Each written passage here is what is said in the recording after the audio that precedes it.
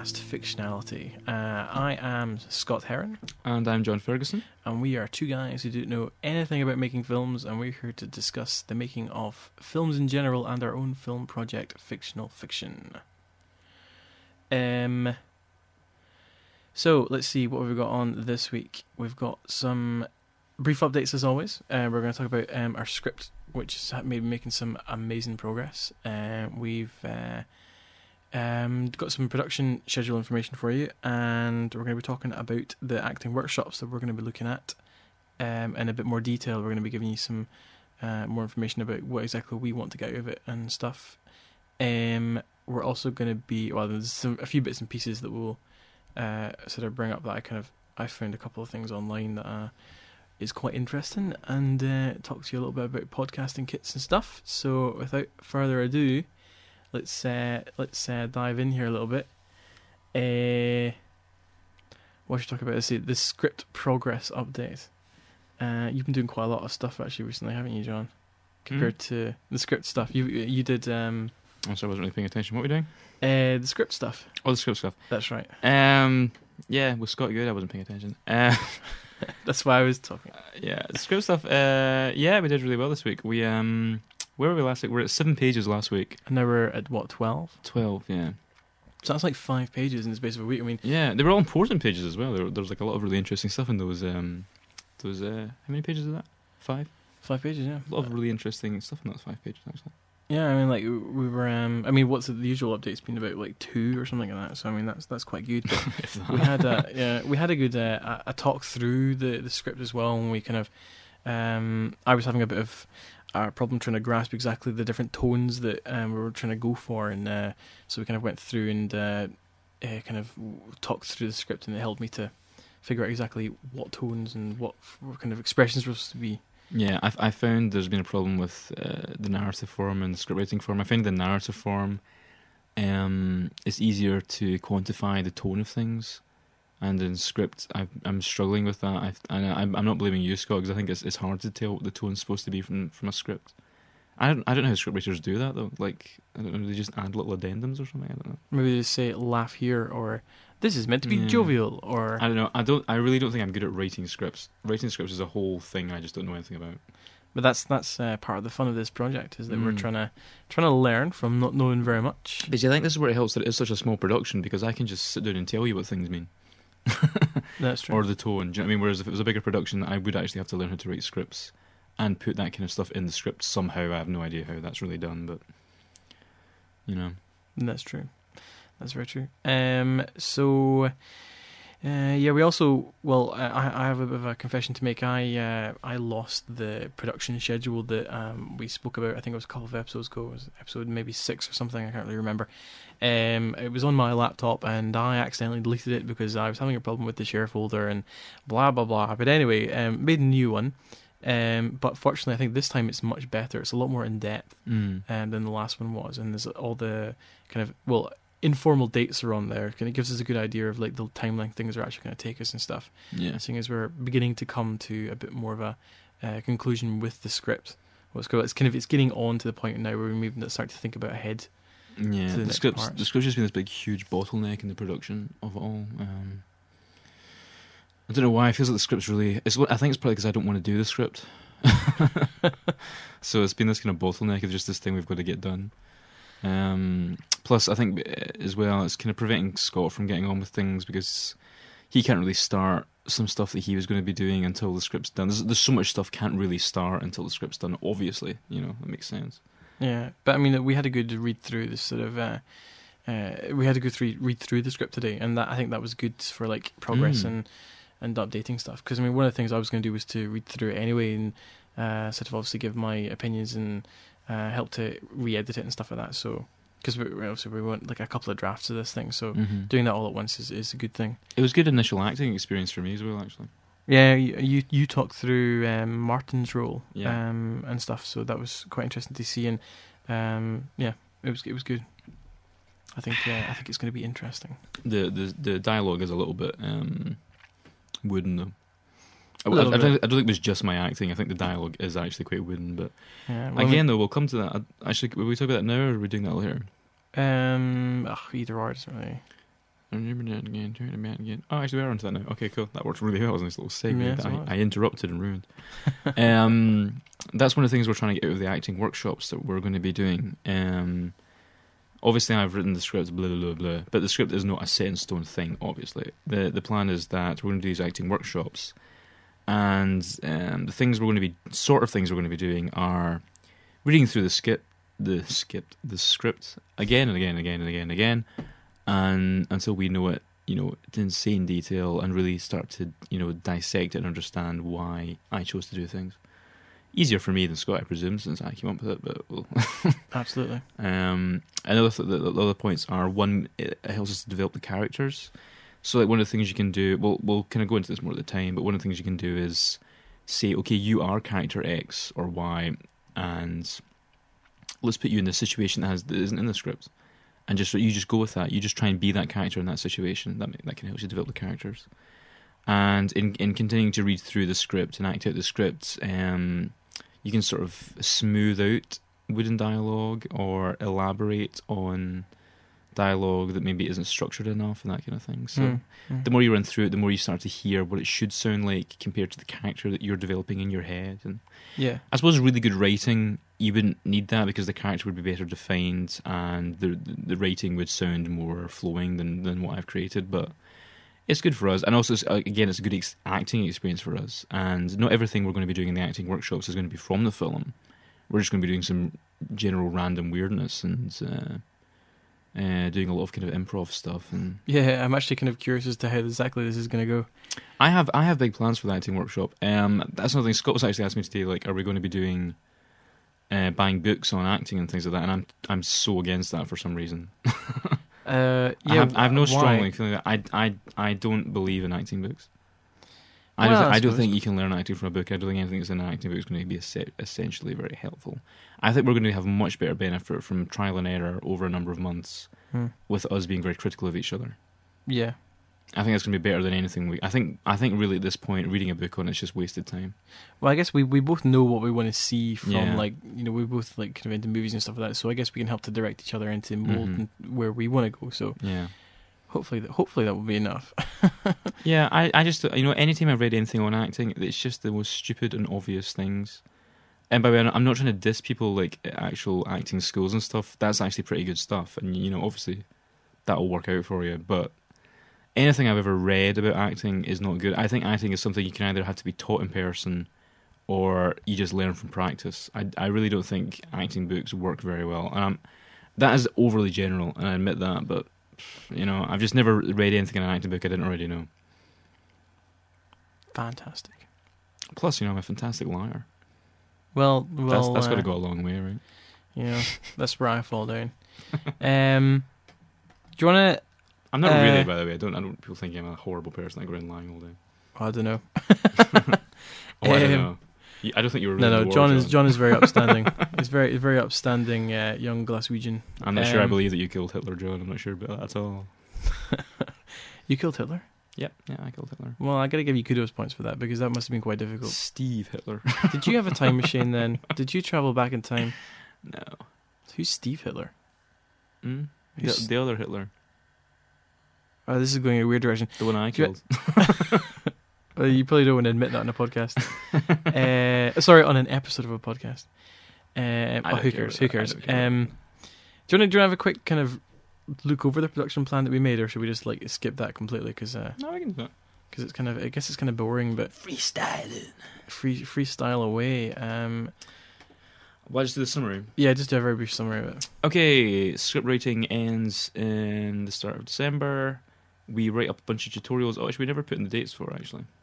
Oh, you whoops. They're all supposed to be done by the end of the acting workshops. Anyway, they're not actually. They're supposed to be done before that. Anyway, a bunch of tutorials. Then we do storyboarding. Then production planning. Then our initial first edit, which is based on the storyboard. So we'll have a kind of storyboarded version of the film, which can be watched. And Scott, excuse me, I just burped. Scott and I will then do dubbing on that. That's pretty much all that'll be in that, dubbing and maybe a little bit of Foley work. Yeah. Probably not though, it's just dubbing. We can then hand it over to Jen. She can start working on some initial scoring stuff. Then we begin the acting workshops. And at the same point as we begin the acting workshops, we're going to start doing the animatic.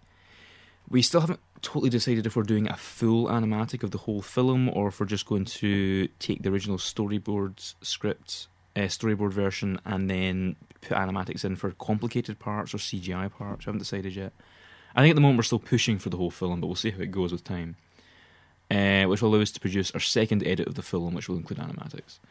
Then we're going to be doing special and digital effects planning, which is deciding exactly how we're going to carry out the CGI filming side of things, not the actual CGI computer stuff, and also any other special effects we're going to have in the film, which isn't quite as many as you might think, if you know what I mean. Most of our stuff is CGI, but there's a couple of things like Scott and I were talking today about.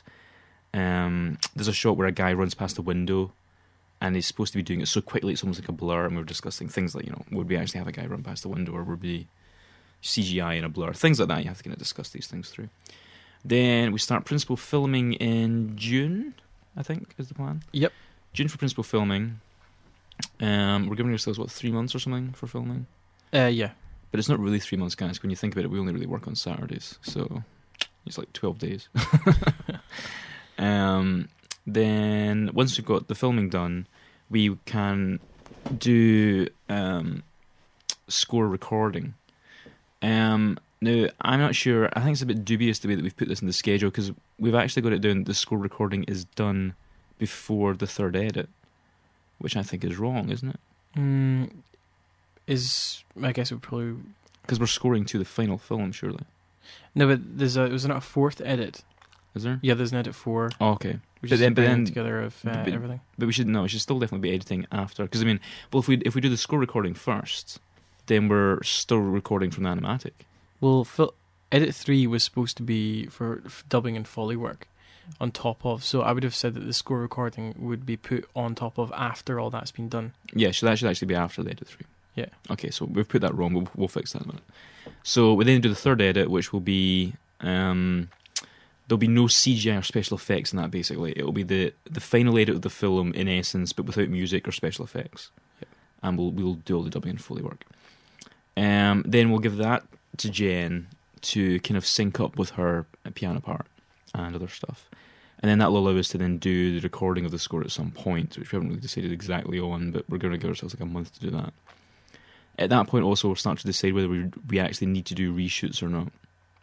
We're really hoping we don't have to do reshoots, because the reason we're doing all the filming in summer and why we've got a 12-day shooting schedule is because Scotland has extremely variable weather, and if we film it in summer, then the chances of the weather being relatively consistent are quite high. It's the best time of year for consistent weather. Not that it is, but it's the best time of year. Mid-June, July is probably the best chance of not getting snow, I would have said as well. Yeah.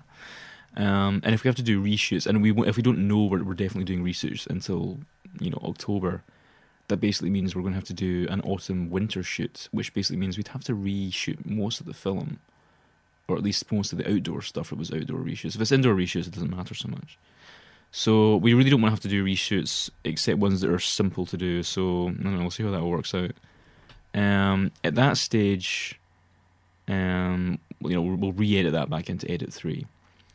And at that point, we might kind of start leering on the score recording and stuff. So hopefully, basically, by the end of next year, I think that's pretty much the plan. By the end of next year, we should have a completely finished version of the film, but with no special effects. Is that right, Scott? Yeah. Yep. Minus the CGI. Okay. And then that gives us, I think we're saying 8 months. 8 months. 8 months to do the CGI. Some people would say that's pessimistic. Some people would say that's optimistic. We don't know. We're saying 8 months because we don't know, basically.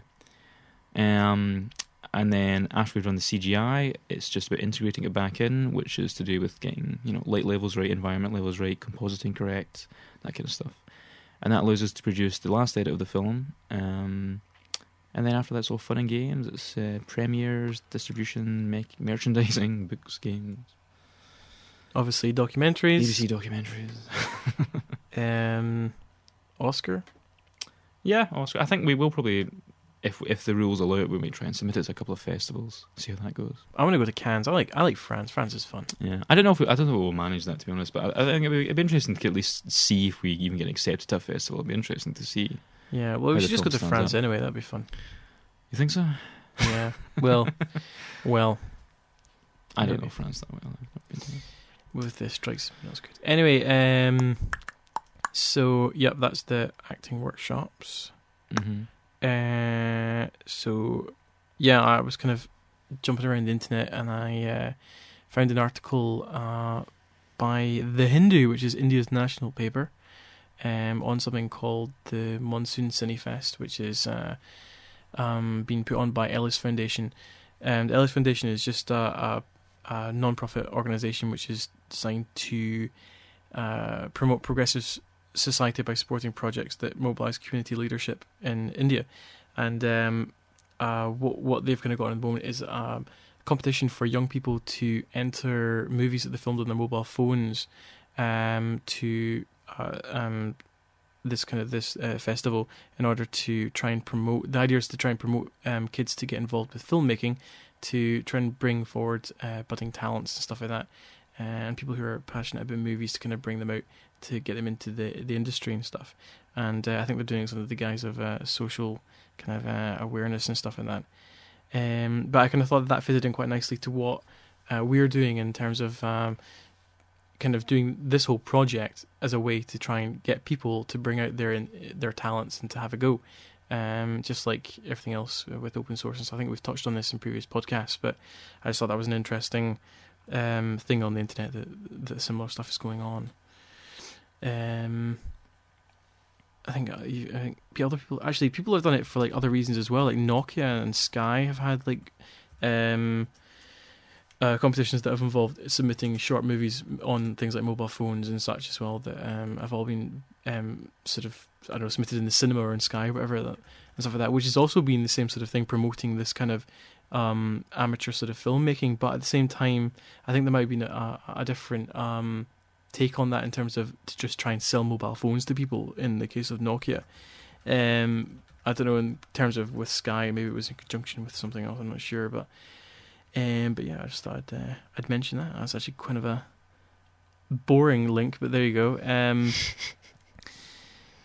Gotta make it sound more ideological, like I do. Yeah, maybe I just don't have the mindset for that. Yeah. Oh dear, what am I talking about? What's this all about? Not liking filmmaking kits, and what was that green screen thing? Well, I found a sort of filmmaking kit the other day, the name of which I shall quite happily mention, even though we'll probably get sued. It was called the Creation Station. What was that called? Sorry, Creation Station. I see.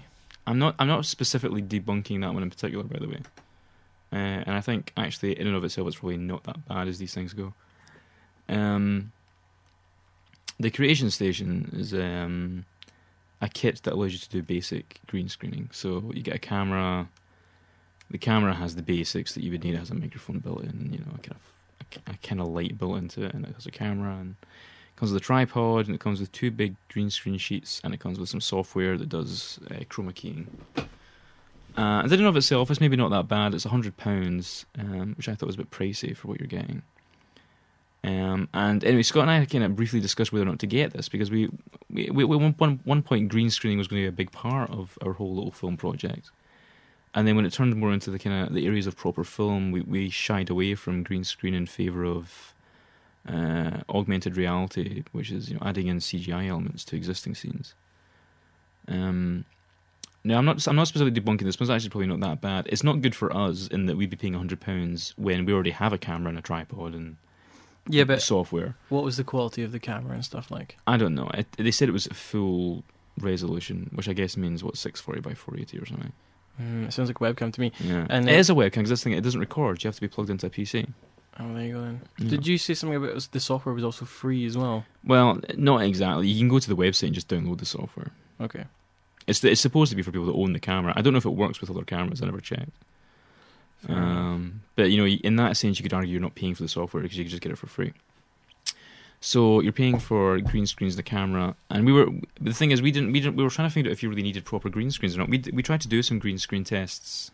They way weren't back. that successful. Well, it's because we didn't really use proper green screen. We That's just true. used my cream wallpaper that I have in my house in a poorly lit room, where the top of the wall was clearly darker than the bottom. Yeah, from shadows. And quite frankly, cream isn't that far away from Scott's skin colour. It was Scott we used as the model for this. So large parts of Scott's face disappeared with things. Yeah. I think Chroma Keying, though, as far as we can tell, and we've done a little bit more research since we found out about the Creation Station, the only reason green is used is because it tends not to match, your skin colour. That's the only reason it's used. And it's not always green screen that you use. It depends very much on what the object that's going to be placed there is. That's the first thing to know. The green screen doesn't matter. Well, what happens if you're an alien and your skin is green? Then the alien would probably disappear. Oh, I see. Yeah, but they'd probably use blue screen then. What happens if your skin is blue? Well, you use green screen. What happens to both? You use pink screen. Oh, I see. Yeah. Anyway, so the point is, the main thing to get right is make sure it's a completely level surface with an equal light distribution. So you don't want anything that has kinks in it, if you know what I mean. So if you had a fabric, make sure it's completely smoothed out. And all you really need to get right with green screen is have a completely level lighting scheme, so that no part of it's darker than any other part. And you can light the object in any way you like. It's just that the actual background has to be a consistent colour. And if you can do that, green screen will work pretty much all the time. It doesn't matter what the equipment is, it all comes down to software. So from that point of view, the Creation Station, it doesn't make that much sense for us. Actually, I'm not really debunking it, because actually that's not what it's intended for. And for what it's intended for, actually it sounds like it's very cool. But I'm worried that there's a lot of these kind of like film kits out there that I don't really know how useful they are. Now, if you go to our website, we've recommended a couple of books. We do highly recommend those books. We think those are really good books. But there's a couple of books and stuff that we're not sure we think are great. For instance, debunking a book that's not even out yet. There's a book we saw on pre-order today at Amazon called The Power Filmmaking Kit. Make your professional movie on a next to nothing budget. Now, actually, I've got to say, in thinking about it, this is going to sound like we're being really nasty in debunking this one, because it has a really similar goal to us. And it'll sound like we're being purposely controversial. Maybe we shouldn't debunk this one. Well, I don't think we've got enough evidence based on just watching the trailers. Okay, well, I'll tell you what it is anyway. It's a guy called Jason Tomarek, and he made a film called Time and Again. It was a 60-minute film, which he claims to have made for $2,000. I say claims to have made because we're dubious about that claim. However, fair enough. Keeping in mind that our current film budget, and we've been pretty frugal, is about the same as that. Yeah, I don't know. We kind of think maybe there's some contacts there, or something that he's used. But I mean, there was in the trailer. I mean, I don't know how much things like this cost, but in the trailer, there's a vintage car that they've used. Yeah. So either they know someone with a vintage car, or they've got it really, really cheap, and it just doesn't cost that much for those. But I would have thought those would be expensive. I know how much they cost in Britain. They're expensive in Britain, because I know there's people that own these vintage cars. They actually charge quite a bit of money. However, there's actually some other people who just enjoy getting their car on display, will do it for free. So maybe it's hard to argue, but there's a lot of stuff that we saw in the trade. They were kind of like, we'd be surprised if you did this for less than $2,000. But still, it's very cool that that they're having a go and that it's been successful. I suppose the big difference between us and this guy is that this guy is actually a professional who has managed to do it for $2,000, and he's written this book to try and show you how to make a professional level film for no money kind of thing, which is again very similar to our project goals. Yeah. I don't know that I'd entirely agree that it's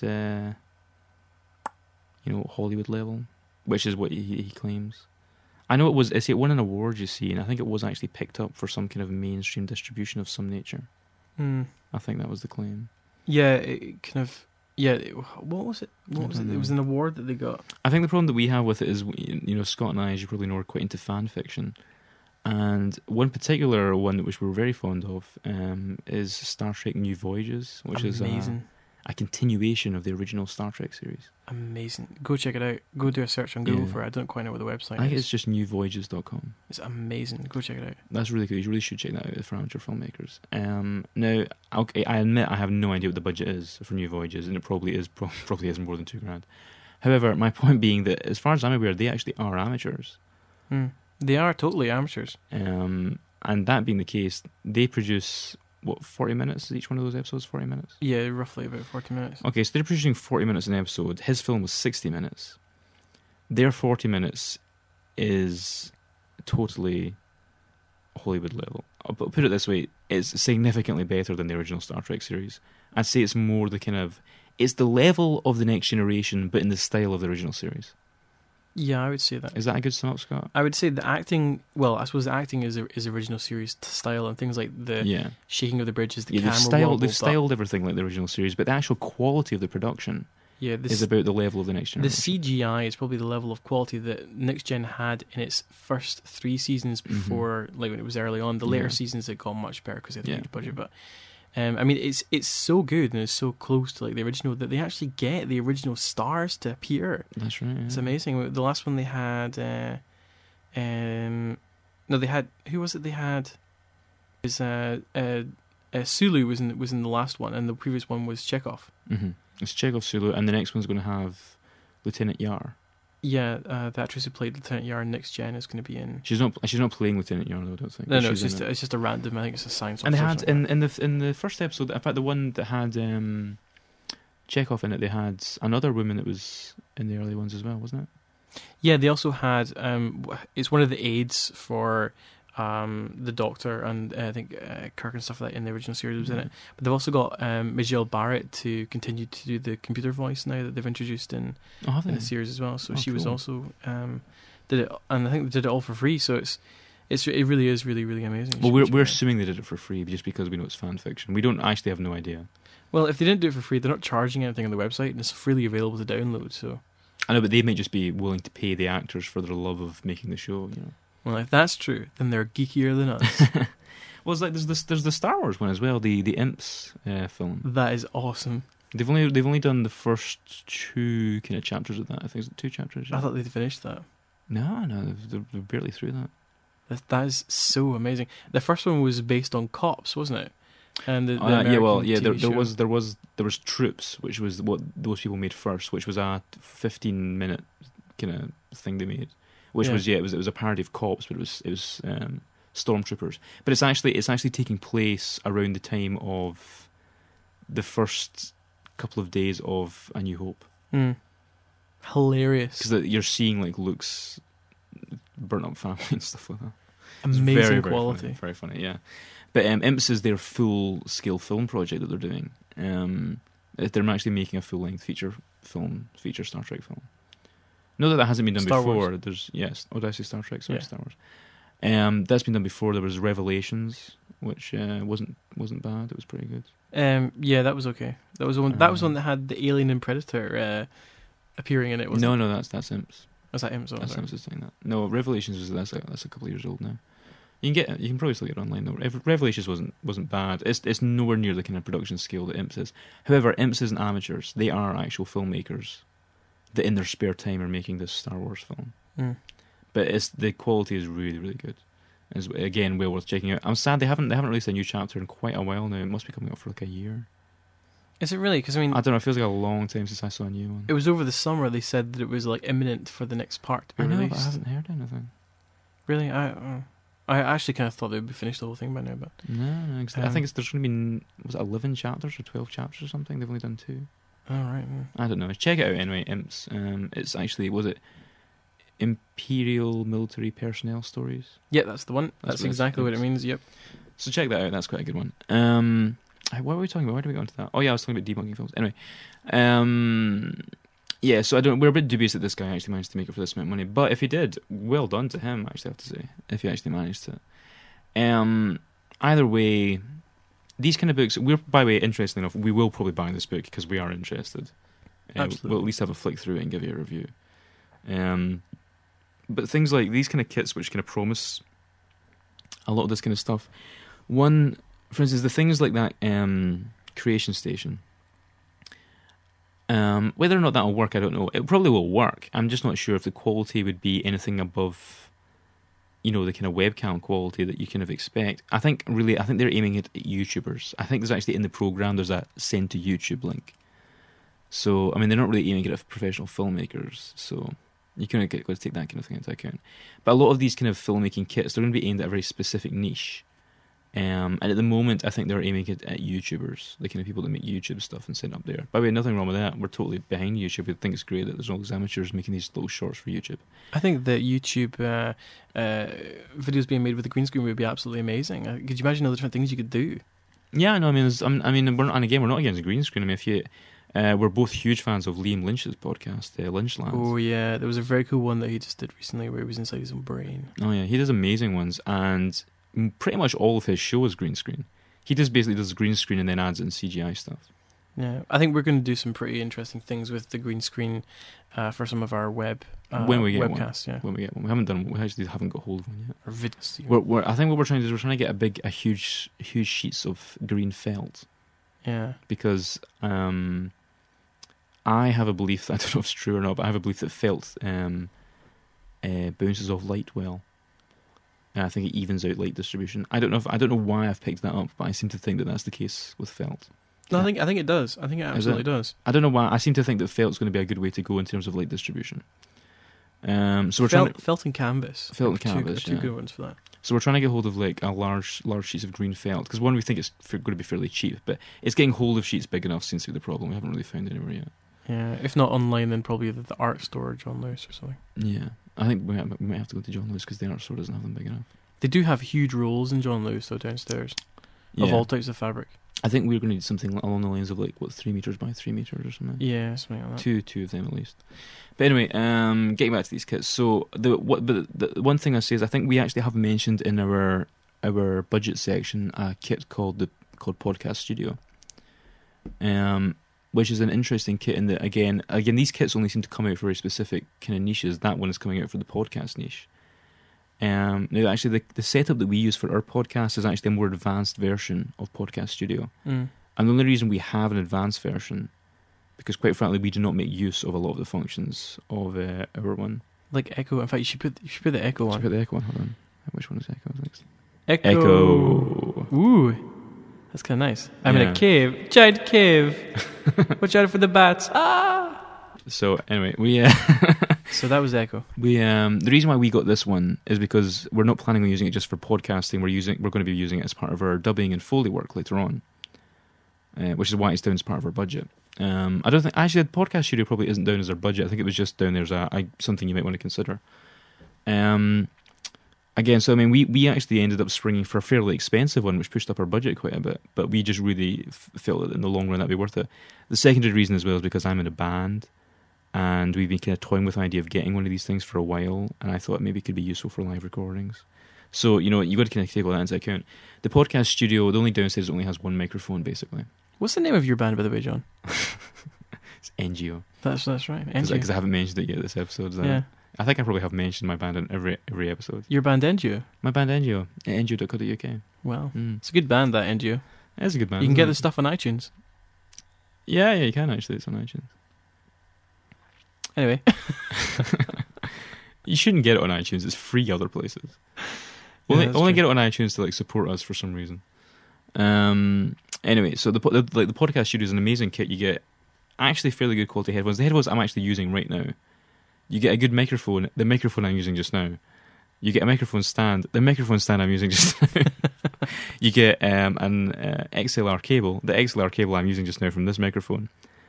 And you get the actual mixing desk. We're not using that mixing desk as the thing. We ended up getting a bigger mixing desk in the end. However, I think it's the same quality you get from this. Yeah, the quality is exactly the same. The only difference is that we have two microphones going into our mixing desk just now. So we had to have a bigger mixing desk. But that's and the last thing the Podcast Studio comes with is audio to USB converter. It's basically a sound card, an external sound card. Yep.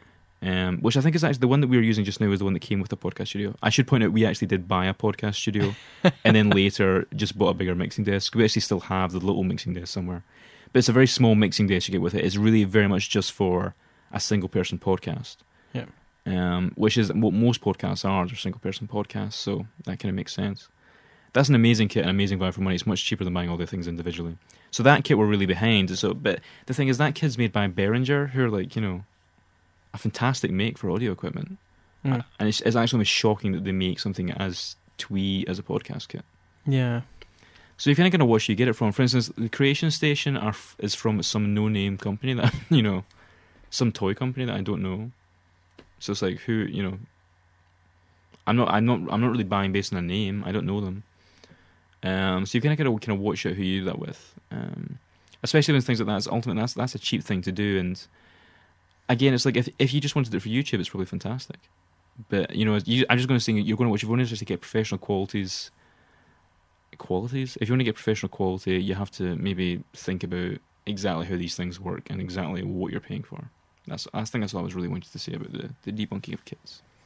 Groovy. Eventually, we'll get that book as well and tell you how that goes. I think that we should try and do something with the green screen for, like kind of a like weathermen doing for like the weather and stuff like that. We can sort of stand at the side and have things flipping around and video, and it could be quite a cool, almost professional style kind of presentation. What for? For like some of our webcasts. I think the plan is we're going to try and get a green screen before our next webisode. Yeah, which one is that? That'll be the script writing one. Yeah, script writing webisode. Oh, but the first. Not that there's any reason for that at all, by the way. But we just fancy doing it that way from now on. We didn't like our first webisode. No, it's a wee bit kind of funny. We thought it looked really weird because it was just sitting on my bed with like a rather nasty looking wall behind us. Yeah, I think we can do a lot better. Yeah, so we're going to do the green screens, try and create the virtual studio thing. But remember, we are all amateurs and we're coming from nothing. And this is all good stuff to see how we're just trying stuff out. But yeah, the first tutorials are also going to be going up at the same time as the webisodes, so you guys will actually have something to physically read and follow soon.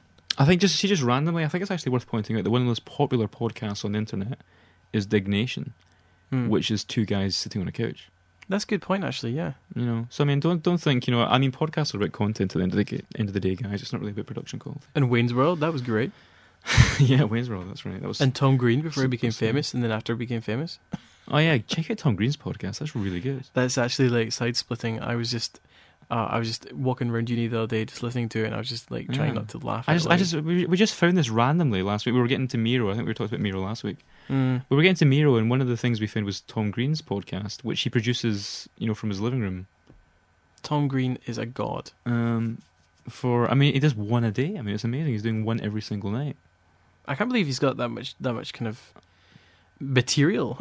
Well, it's not really, because it's a call-in show. It's a very weird kind of structured show, because Tom Green isn't really doing very much in it. He's just making little quips, but they're really funny. Yeah. But it's an amazing show for free. Go and check out. It's tomgreen.com. Yep, sir. Tom Green. And then the show is called The Channel. But actually, see if you just go to tomgreen.com. They actually broadcast that podcast. Wow, broadcast that podcast. They broadcast that podcast live at tomgreen.com in a flash kind of video player. However, see if you go there when they're not broadcasting, they do just show Tom Green stuff on loop all day. But there's hours and hours of it. I've actually never seen anything twice on it yet, and I was watching it for hours the other day. So it's awesome. It's just like old clips of Tom Green stuff. It's really funny. I'm getting off topic again, aren't we? Why are we talking about that? Oh, we're talking about our podcast. Yeah, so we're going to try and get green screen at some point and try and do a kind of slightly more professional looking webisode. We didn't put that much effort into our first webisode. That was a bit of a just kind of see how it's done kind of thing. We knocked up our first webisode in like an hour, pretty much. Should we do a webisode on making webisodes? Yeah, probably will. I think one of them is scheduled. It's like webisodes podcasts, how to do that, or it's a tutorial or something. Actually, I think it's just a tutorial, isn't it? Maybe it's just a tutorial. It's really made much sense doing a webisode in a webisode. No. Although it could be amusing. It could be. It probably won't be. No, probably not. Yeah, so there's that. What else are we kind of supposed to be talking about? I think that's actually pretty much everything's on the list today. I have more things on my list. Oh, do you? What's on your list? I have... Well, the first thing was the Blender DVDs that are going to start coming out. Oh, yes. Can you still pre-order those to get your name on the credits? I wanted to promote those because I was really into that idea. If you're taking our route of having CGI in your film and doing it with Blender because it's free, and also because it's kick-ass, but because it's free, then the Blender Foundation are going to start releasing... Well, one, they're going to start releasing more books, because they released... The only really officially supported book at the moment is Essential Blender, which is a sort of, get you up with the basics of Blender quickly. Mm-hmm. Which, by the way, is a fantastic book. It's the best book I've read about Blender, and I've read 3. It's a really, really good book. Wow, 3 books. I know, I've read 3 Blender books. The first 2 were okay. This one's really good. But they're actually going to start releasing more specific ones. The guy who wrote Introducing Character Animation, he's got a new one coming out next year, which is something, I think it's to do with the particle system and the water system in Blender. Ooh, cool. It's called Crash, Bang, and Splash or something. I think you're going to say Wallop. I don't know, Splash, Crash, Bang, I don't know. Have a look for it. That'll be coming out something next year, I think. Splash Cash Bang. I think there's more coming out as well. But what they're starting to do these DVDs, which I'm really, really into. So if you're in the Blender community, you probably know about a model called Man Candy. Man Candy. Which is a famous rigged model that was done by a guy called Bassam, I think. Wow, okay. Bassam Kardali, I think is his name. Bassam Kardali. I don't know this. He worked on Elephant's Dream. I think he was the director of Elephant's Dream, actually. So what's Man Candy all about then? Well, Man Candy was just a model he made that he rigged up. So it's a rigged up, it's a model in Blender of it's a man, but not really a real man. It's like a kind of abstract, cartoony man. A man made of candy? No, he's just a very smooth, alien-looking kind of guy. But he's got a kind of comedic face. He's a very kind of funny-looking guy. And he's fully rigged, so he's ready to be animated. Oh, cool. So that's really what he's for. People never change his modelling or anything like that. Man Candy is really just a good tool for like, here's a completely rigged, ready to model animation in Blender. Did they let you use that in your own? Yeah, as far as I'm aware, Man Candy is completely public domain. Oh, that's very cool. Bassam released them as public domain, which I've got to say is highly to his credit because it's an amazing rig. There's a couple of those kicking about. Like if you just want a rigged up Blender character, there's a couple kicking about. But I think it's the best one to learn on. Yeah. And he keeps updating. He makes sure it's always up to date with the most current version of Blender and stuff. He really does a lot of work on it. It's an amazing thing to use. And if you actually look out, a lot of tests that are done in Blender use Man Candy as the character test. Oh wow! Because he's I think actually they must be getting to the point now of just including Man Candy with Blender because they include a bunch of primitives with Blender. One of them's a monkey called Suzanne.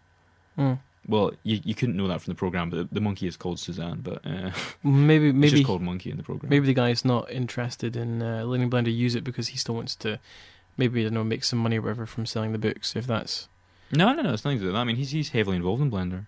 All right, okay, well, I think he'd be behind it. I don't know why specifically they don't do it. Maybe there is no easy way to just add in. Obviously it's dead easy to have something where you could say add mesh of this type. Maybe it doesn't make sense to have add.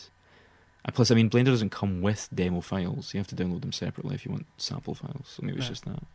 Anyway, a fantastic program. Go and look out for it. But Blender are going to start doing these DVD tutorials, and the first one is basically all about animating Man Candy. And I think Bassam's made it. And yeah, it's just a DVD series tutorial on Man Candy, and it's relatively cheap for what you're getting, I have to say. I actually did buy another one. It was not officially through the Blender Foundation, but it was another guy made it called Modelling the Female Head with Blender. Oh, right, okay. No, I have seen that one. Yeah, I've seen that one. I showed you that one. That's amazing, that one. That was extremely cheap. I'm sorry, I can't remember who I got that from. It was somebody in the Blender community. I bought it directly from them. Do you not have that on DVD as well? It came on a DVD. It's actually a bunch of QuickTime files. Oh, okay. But that was actually extremely useful to me in learning to do basic modelling in Blender. I actually highly recommend that DVD. But it sounds like Blender are going to start kind of doing this sort of thing officially. So the first one is this Man Candy one, which is sort of an animation one.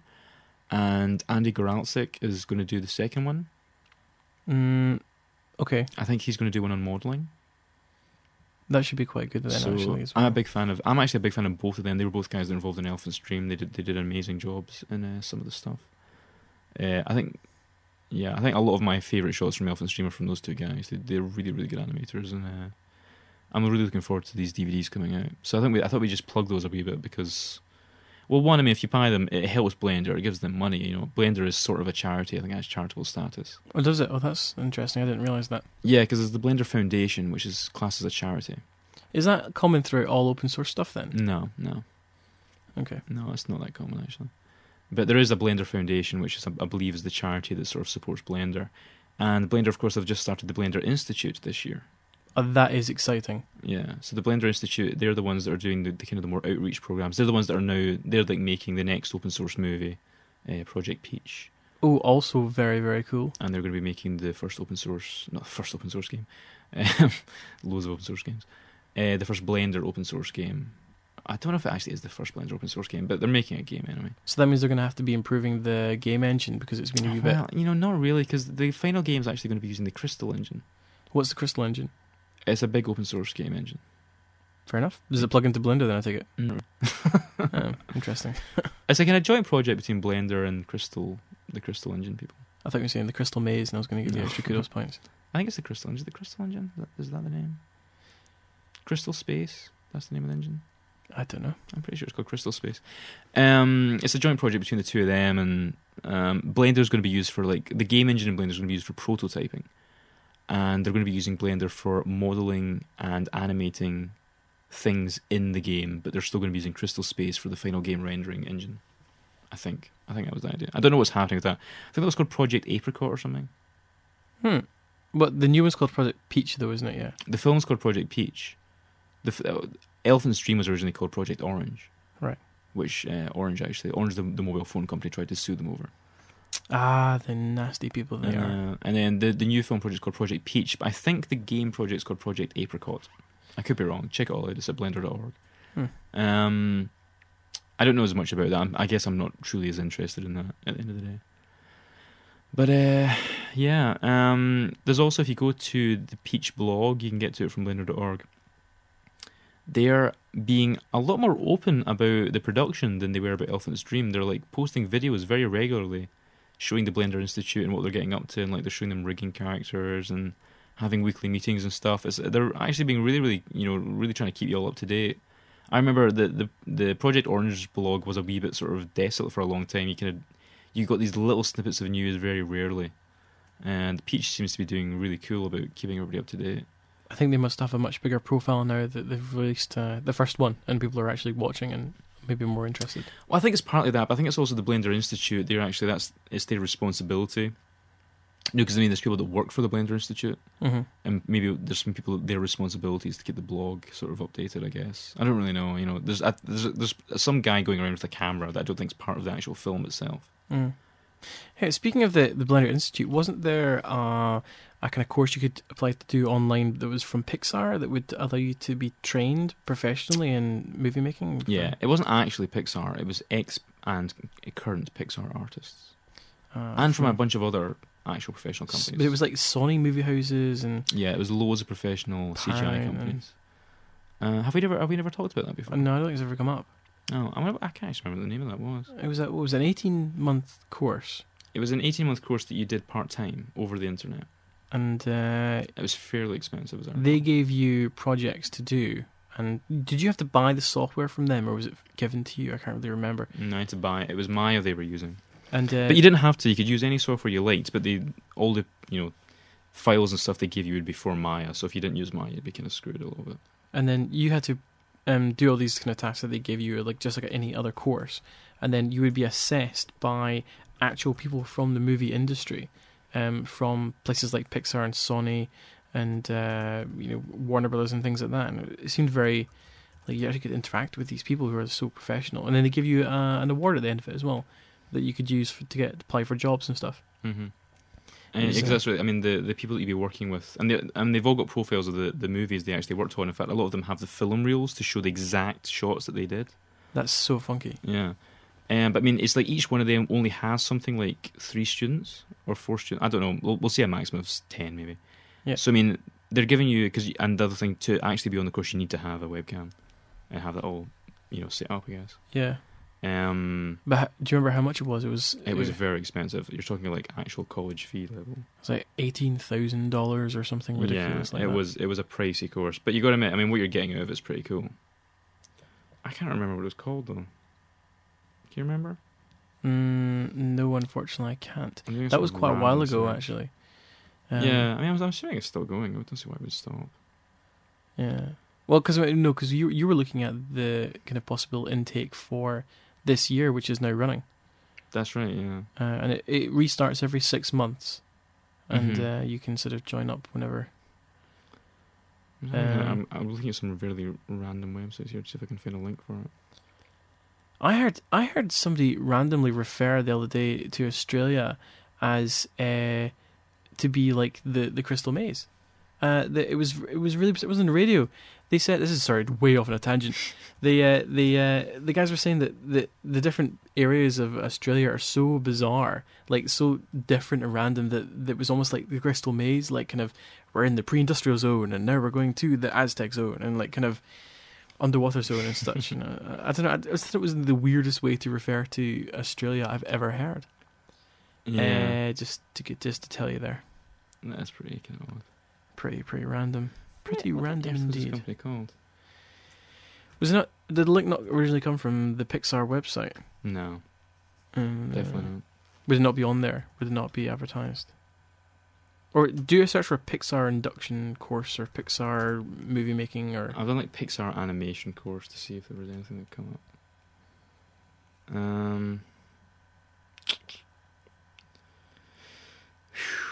I didn't recognize any of these names. I'm sure I recognize the name if I saw it. Gosh, what was it called? I cannot remember. That's bad. I actually haven't got that somewhere.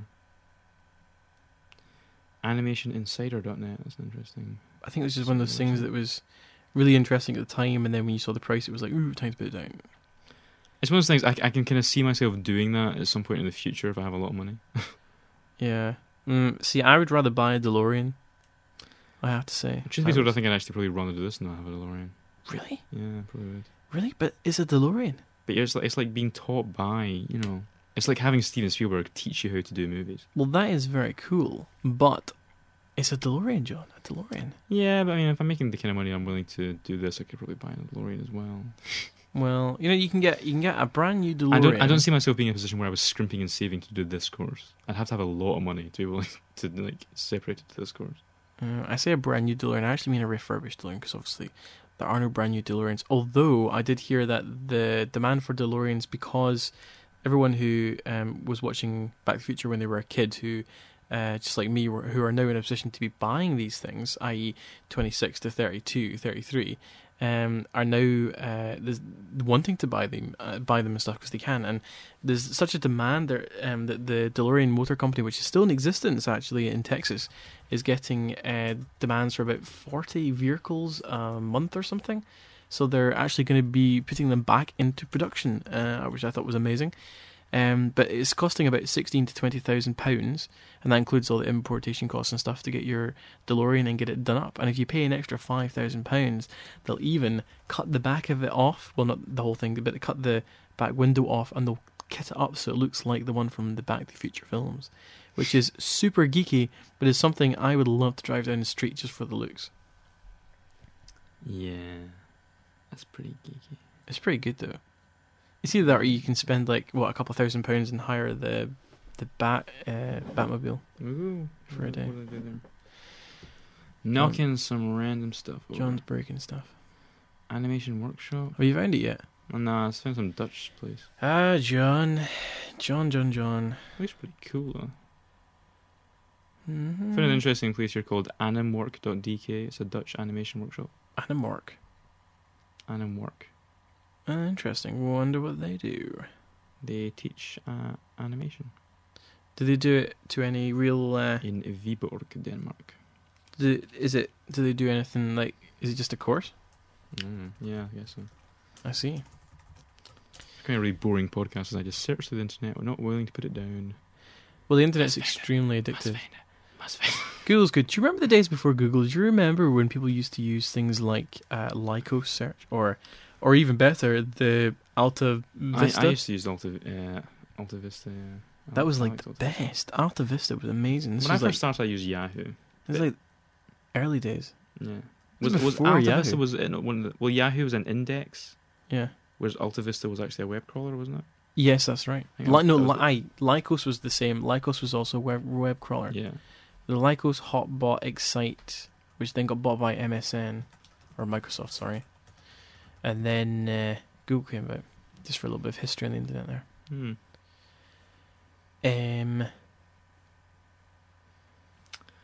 Yeah. I'm never going to find this, man. That doesn't matter. It doesn't matter. I have no idea. That was the thing that's really annoying me. Like, where did I even find it? I have a like odd feeling that maybe even Blender Nation had it. Maybe it was a dig thing or something.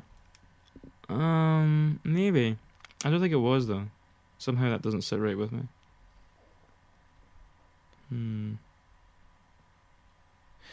Do How long has this podcast been going on for now? Or sorry, this episode of this podcast. 55 minutes, but a lot of that's just been me pretending to search the internet. I see. Well, I think we're going to talk about stuff like people getting credit and all that kind of stuff. Oh, really? Yeah. Where's the? I've just. Like Oh, there it is. people getting credit because we were talking about inventions earlier on. All that stuff with the TV. Oh yes, that's right. Kind of a random question that had come up. We were talking about. It's who had- 2:30 in the morning. What the heck are we doing? Is it? Whoa, 2:30 in the morning. What am I going to do tomorrow? Continue. I've got to go into anyway. Yeah, we kind of like random question. We're talking about who invented the TV. Now, of course, if you're in Scotland, you'll instantly say, "Well, it was John Logie Baird, of course." And I found it. It's animationmentor.com. There you go, animationmentor.com. I'm going to bookmark that now. Excellent. So I never lose it again. We can write a thingy on that in the news page. Yeah. Talk about it in more depth. Because that is a very cool project. But yeah, if you're Scottish or British or you know better, you'll say it was John Logie Baird, and you'd be completely right. It was, but there's a lot of controversy over exactly who should be considered to be the one who invented television, because there was a I've forgotten the names now. There was a Russian guy who invented the first tube, electron tube thing that's what most modern TVs are now based on. If you're of course cathode ray, and he got the patent for the first electron beam gun, and then a 14-year-old kid in America came up with the same concept and also got a patent for a very similar one, and John Logie Baird demonstrated it being the transmission of grayscale, was it? John Logie Baird? Yeah. What in 1926, there was a successful... John Logie Baird had the first successful live transmission of animated grayscale images. In 1926 to the Science Council of the Wirelessly. UK. Yeah. And then the next one was this Russian guy managed to, although he had the kit that he made himself, he didn't actually get it working properly and doing exactly that until 1936 or something. It was a fair bit later. It was about 10 years or so later than John Logie Baird. So John Logie Baird, although did invent the television as we're concerned, there was a little bit of controversy because... It depends. It kind of depends what you class as the television. Yeah. Because like, for me, the television is the live transmission... the live wireless transmission of animated images beyond the level of two-tone, i.e. silhouette images. Yes. And by that definition, John Logie Baird was definitely the first person to ever do that. I mean, that is pretty much the way television, television wasn't improved on after that for a long time, except in terms of clarity or stuff. But in terms of the basic concept, that was it, and John Logie Baird was the first person to do it.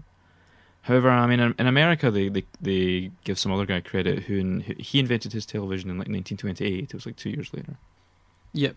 But he did invent it completely independently of John Logie Baird. But I think it's unfair that he gets the credit. But that wasn't the issue we were actually talking about. The issue we were talking about was whether or not, was it this Russian guy?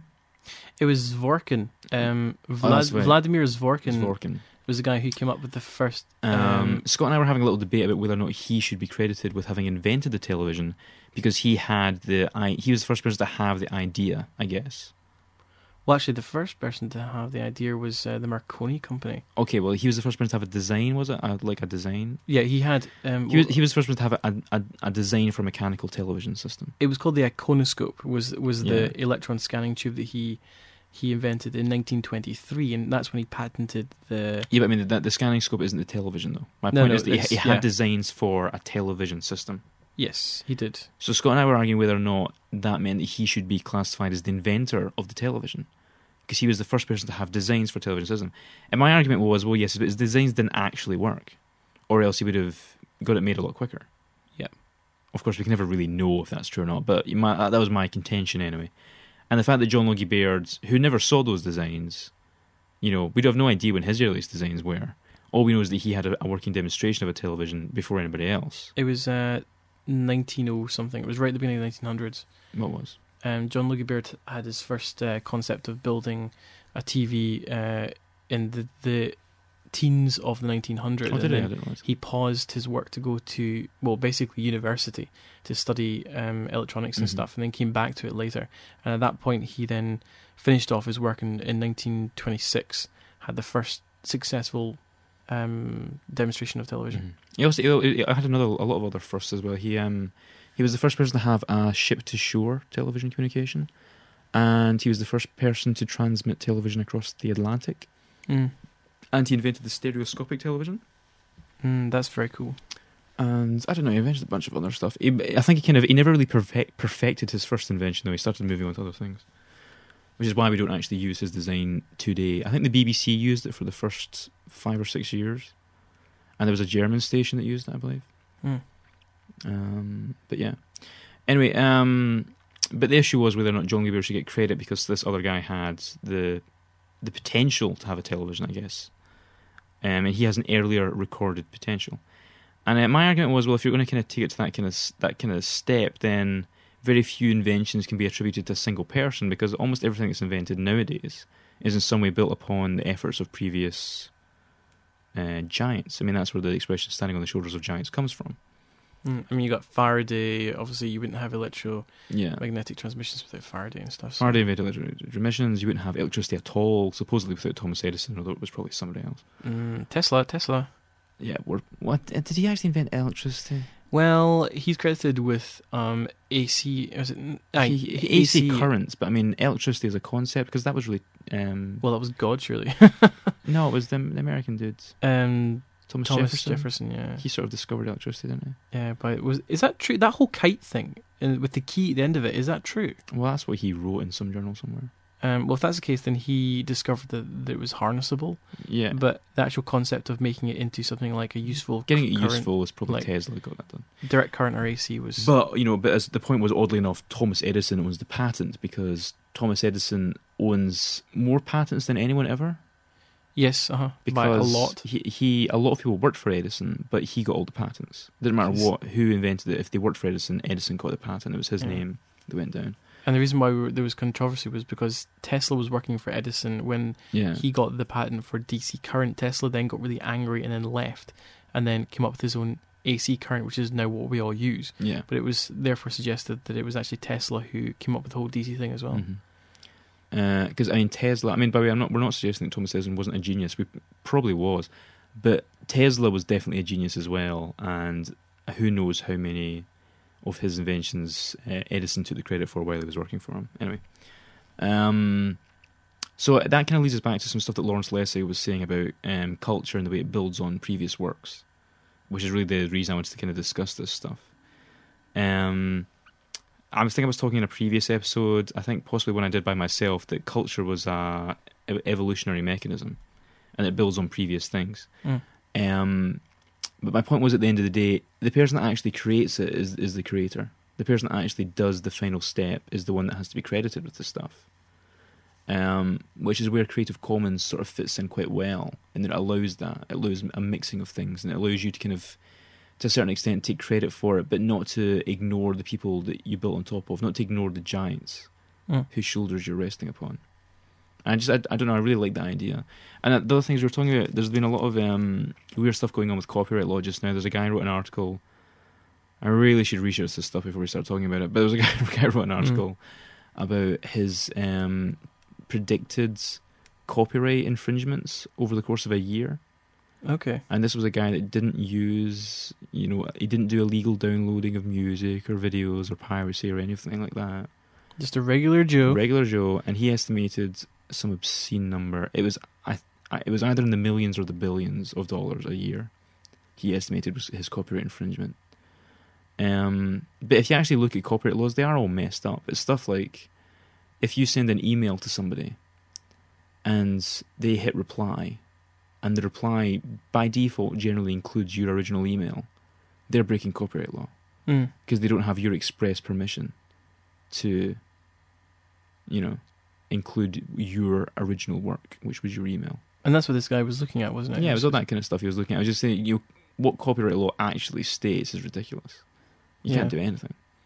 And one of the and another good one is, see if you've ever caught yourself singing somebody else's tune, a tune that you didn't come up with, just any other tune, like a pop song or anything, in public. That's like walking down the street anywhere, humming it to yourself. That's copyright infringement. That's public performance. It's just a bunch of stuff like this. Whistling to yourself if it's not your tune is like, like singing "Happy Birthday" in a public place is clearly copyright infringement. Yeah, it gets pretty ridiculous. It really does. So yeah. Anyway, I think it's there's a lot of kind of stuff that there's definitely messed up areas of copyright law. But I think one of the things that we're trying to promote is this idea of, everything we do is ultimately sort of built on the steps of previous people. Just because that's the way that culture works, and that's culture in scientific terms, academic terms, artistic terms. That's just the way culture works. And if you really have taken inspiration, even just from somebody, you should give them a credit in some way. I mean, our film, I don't know if we're actually going to give any direct credits to people. We're not sure exactly who to thank at this point, but well, everybody. Yeah, but it's actually almost too hard now because there's so many people that were directly involved in our inspiration from when we were born. So it's too hard to specifically pull people out. But and my father. Certainly, if you actually ever use anything direct and actually take an original source and play about with it, you should definitely give that author credit, even if that wasn't in the. I'd actually kind of say at this point, even if it wasn't in the license conditions, you should just do it anyway. Just because it's a cool thing to do, and realise that I significantly took a lot of your work and did stuff with it. But at the same point, that just doesn't stop the fact that you should still get credit for the original work that you created out of that. And I'm all for that as well. Mm-hmm. I think that's just all I wanted to really say. And that it was a Scotsman that invented the television, not an American. Absolutely. Hey, we invented America. Oh, that's one of the other controversial statements we came up today that we thought would really annoy people. That's true, though. Well, it's actually probably more England than anything, but Spain discovered America, but England invented it. Was that the controversial statement we came up with? Yeah. Well, if that doesn't get people interested in making comments, what will? Put discussion, darn it. We're not desperate. It's fine. We don't need your love. I do. Well. This is just going on and on. We should just stop. Yeah, let's just stop. Okay. I don't think we have anything else to say that's of remote interest to you. I actually just want to say, congratulations to Kevin Rudd. Who's Kevin Rudd? He's the new Australian Prime Minister. Oh yeah, okay, Kevin Rudd. Yeah, well done, Kevin. Well done, Kevin Rudd. Just a round of applause there. Well done, Kevin. Yeah, John Howard is out. So there you go. Yep. So taxes, eh? Taxes indeed. Oh, that's not the taxes. So hopefully we'll have something a bit more structured next week.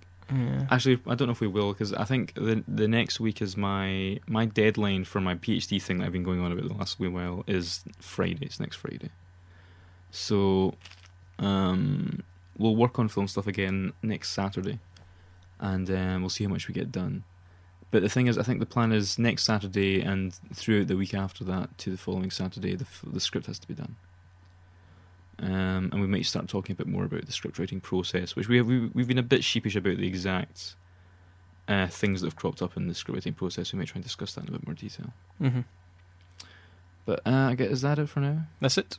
Okay, well, you've been listening to Fictionality at fictionality.co.uk. I'm John Ferguson. I'm Scott Heron. And we'll see you again soon. Peace out. Bye.